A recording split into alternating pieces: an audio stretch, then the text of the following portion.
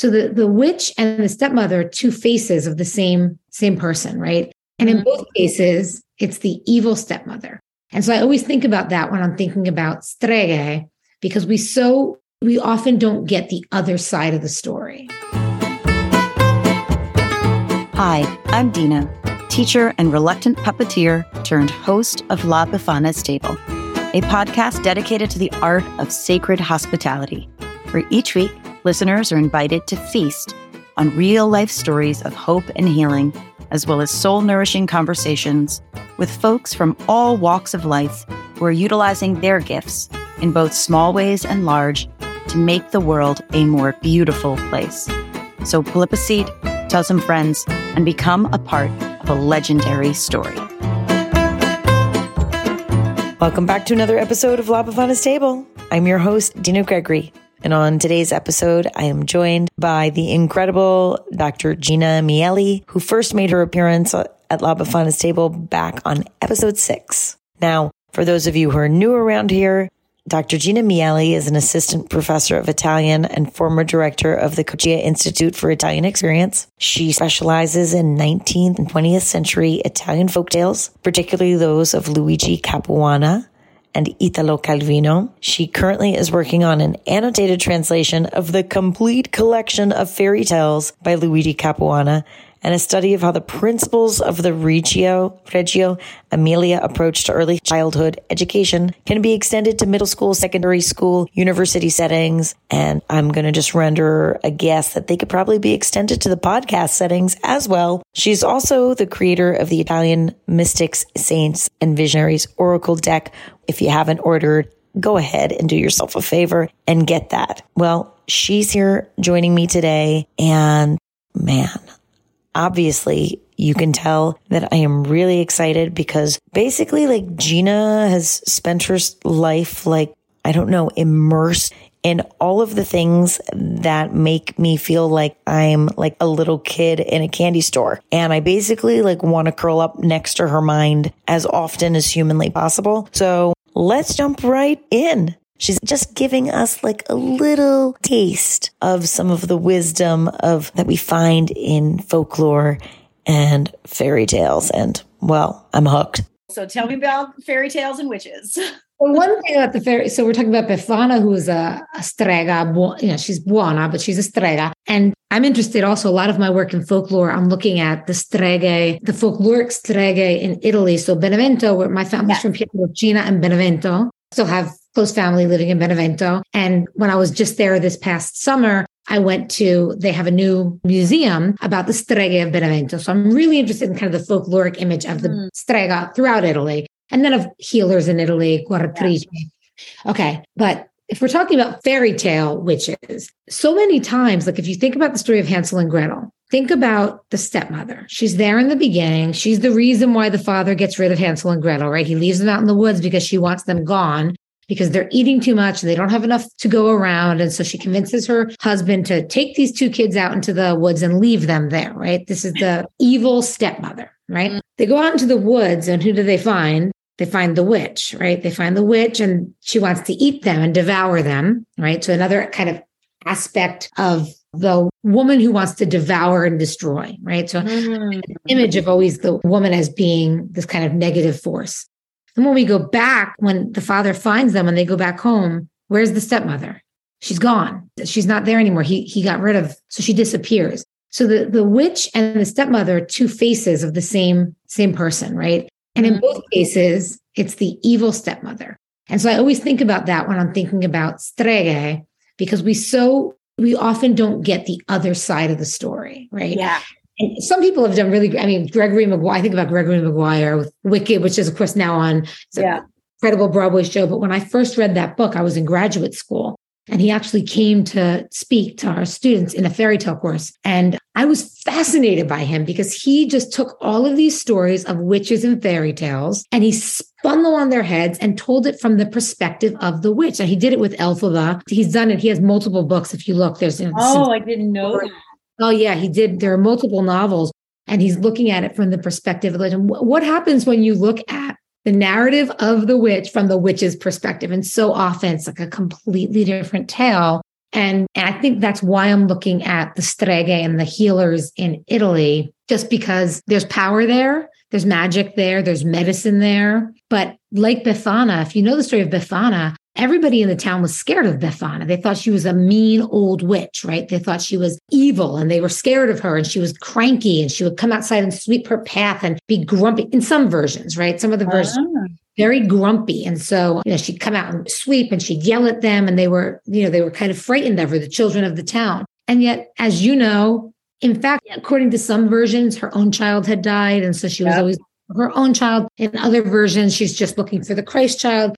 But she had a lot of sadness and there was a lot of grief that she was dealing with. And most of it. And the way that manifested in the world was maybe not as kind as she should, as they would have liked her to be. But that doesn't mean that she was all evil. And so when we look at these fairy tales, I always wonder what's the other side of that story? What grief, what tragedies, what experiences in her life led her to be the way she was, and why has she been depicted that way? And then what happens is they get frozen in the story in that one version, her narrative, right? So she's just the evil, the wicked witch. And Befana transcended it because Befana was grumpy and miserable and always cleaning. I didn't realize that there was the grumpy miserableness of it, because at least in the story that I first encountered, which is so funny, right? Like, according to my friend's children's book version of it, she was just known for keeping her village clean,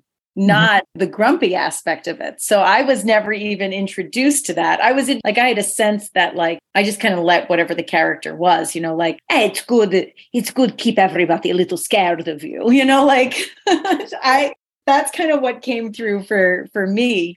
But looking at these other stories where, oh my God, it was she lost her child and it was this grief-laden thing. She's lonely. We were talking about loneliness before. She's lonely. She's by herself. People in the village do not interact with Befana much. So she's kind of isolated in her home. She's, baking and she's cleaning most of the time, but she's not in communication and conversation with people in her own village, right? Because she's locked herself away perhaps from the grief. But it really does speak to the story that you're bringing to the world of come to the table. Befana herself wasn't at the table initially, right? She was separated, whether it was her own decision to be that way, to lock herself away in her own grief, or because of the way she was perceived by the people around her. But either way, she hadn't invited herself to the table. But this, literally, I feel if that's real, I feel that's what I'm healing. Because there was this thing and it was just so clear. She's like, Dina, really? You're going to make a table and not include yourself? And then I got into this this whole thing of where we've taught to self-sacrifice throughout ages. And she's like, and none more of this self-sacrificial stuff. Dina, you are invited to the table.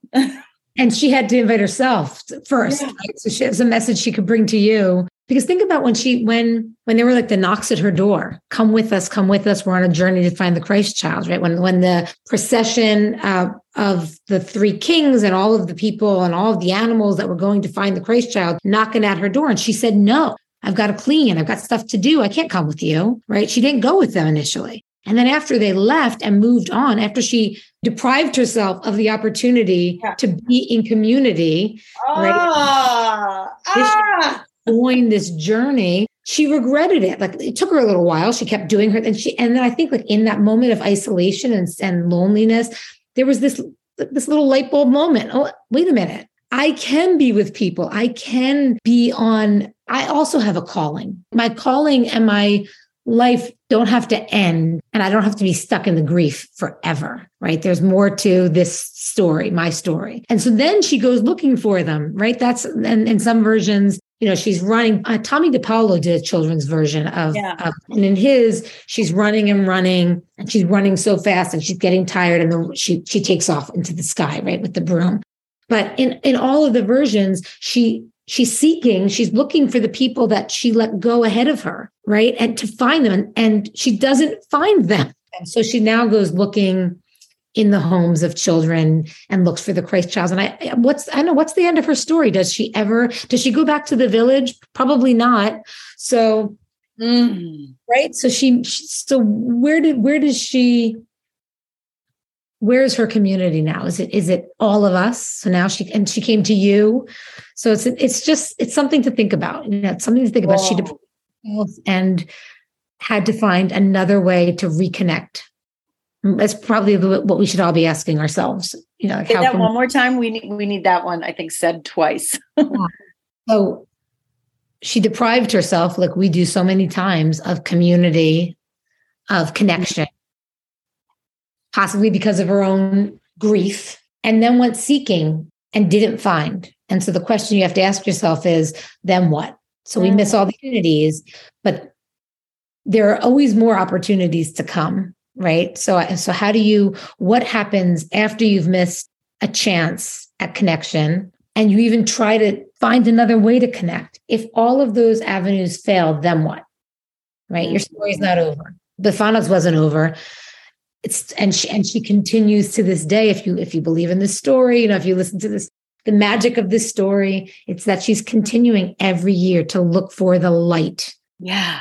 Typically in children, right? But I mean, really in all of us, she's looking for the light within you, and it might be really dim. It might be covered by an intense amount of guilt, shame, and bullshit and cultural indoctrination. And that's her gift. That's Bifana's gift. She sees the dimmest light, right? And so maybe we're all supposed to be Bifana, and we're all supposed to be looking for that little light. Yeah. And to me, that's what that is. Because I didn't sign up in life to be a puppeteer. And then I ended up in a pandemic with a freaking puppet. And I was like, yo, this ain't Bifana. I was like, this ain't the urban version of Pinocchio. Like, what do you want?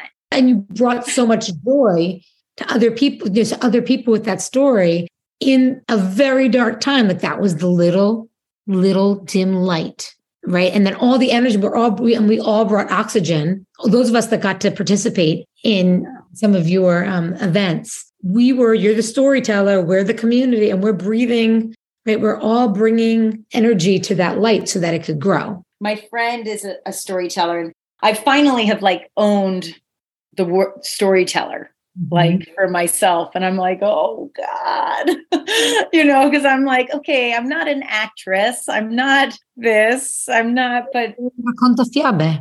I'm what? Racconta fiabe. It's a storyteller. Oh. Racconta fiabe. All right. Now I know. now you have a name for it. Conta fab. Racconta. The verb raccontare in Italian means to tell, to recount. Fiaba is a fairy tale. So racconta fiabe, a stories teller, a tale teller. Wow. I love it so much. I'll send it to you. Luigi Capuana, in his collection of fairy tales, has this narrative of the racconta fiabe, who goes from town to town telling stories, and he runs out of stories, and then he takes the stories and he puts them into a bag and he pulverizes them, and from the decomposed material of the stories he's already told, new stories emerge. And holy God, that's gorgeous. Then it's from decomposition comes composition. Right? Yes. He tells the story of this racconta fiabe in the first collection of his fairy tales, and then that character returns in the other collections. So you kind of hear the narrative as it's going, and he runs out of tales and he goes and visits somebody named the Mago Trepi, who's really kind of there's Giuseppe Pitre, who was a folklorist and a doctor in Sicily. So the Mago Trepi has this big apothecary table full of objects, and those objects then inspire more stories. Yes. It's an incredible story. So that's what you are. You're a racconta fiabe. I'm finding it. I'm finding what I am. That's amazing. And I just love how you were saying that, I have a friend who's a storyteller as well, and she was just talking about, it's like the audience, it's not this performance, right? It is this, we're in this together. Right. And there's this, you're breathing life into the audience is breathing life into it. And so, kind of after sharing the stories, there's this, how does everyone else get to add how it touched them? Right. Because now we're feeding the story. We're keeping it alive. It's now it's a living legend, a living and breathing story that now has touched different people, and they've seen it through their perspectives and their lens, and they're going to bring their own thing to it. So I think there's that, which I think as I'm talking to him, yeah, that's what I want.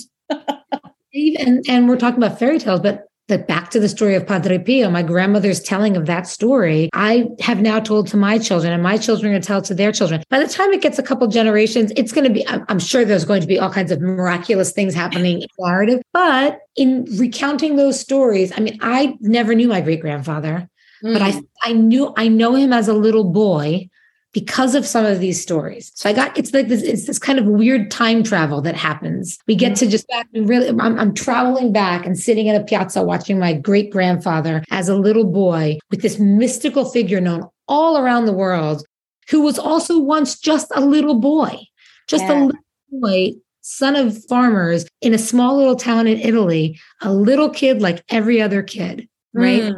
That's the magic of fairy tales, right? And the stories of all of these stories, even with these stories of some of the saints. I mean, a lot of the saints that I read about were hermits. They lived in caves, so they maybe didn't have that much contact with other people, but the stories have endured. And so because of the story and the narrative and however which way the stories changed, now they're in contact with a lot of people. Maybe even if in life they were locked in a cave. Santa Rosalia in Sicily lived in a cave, and there's so many of them that it surprised me how many.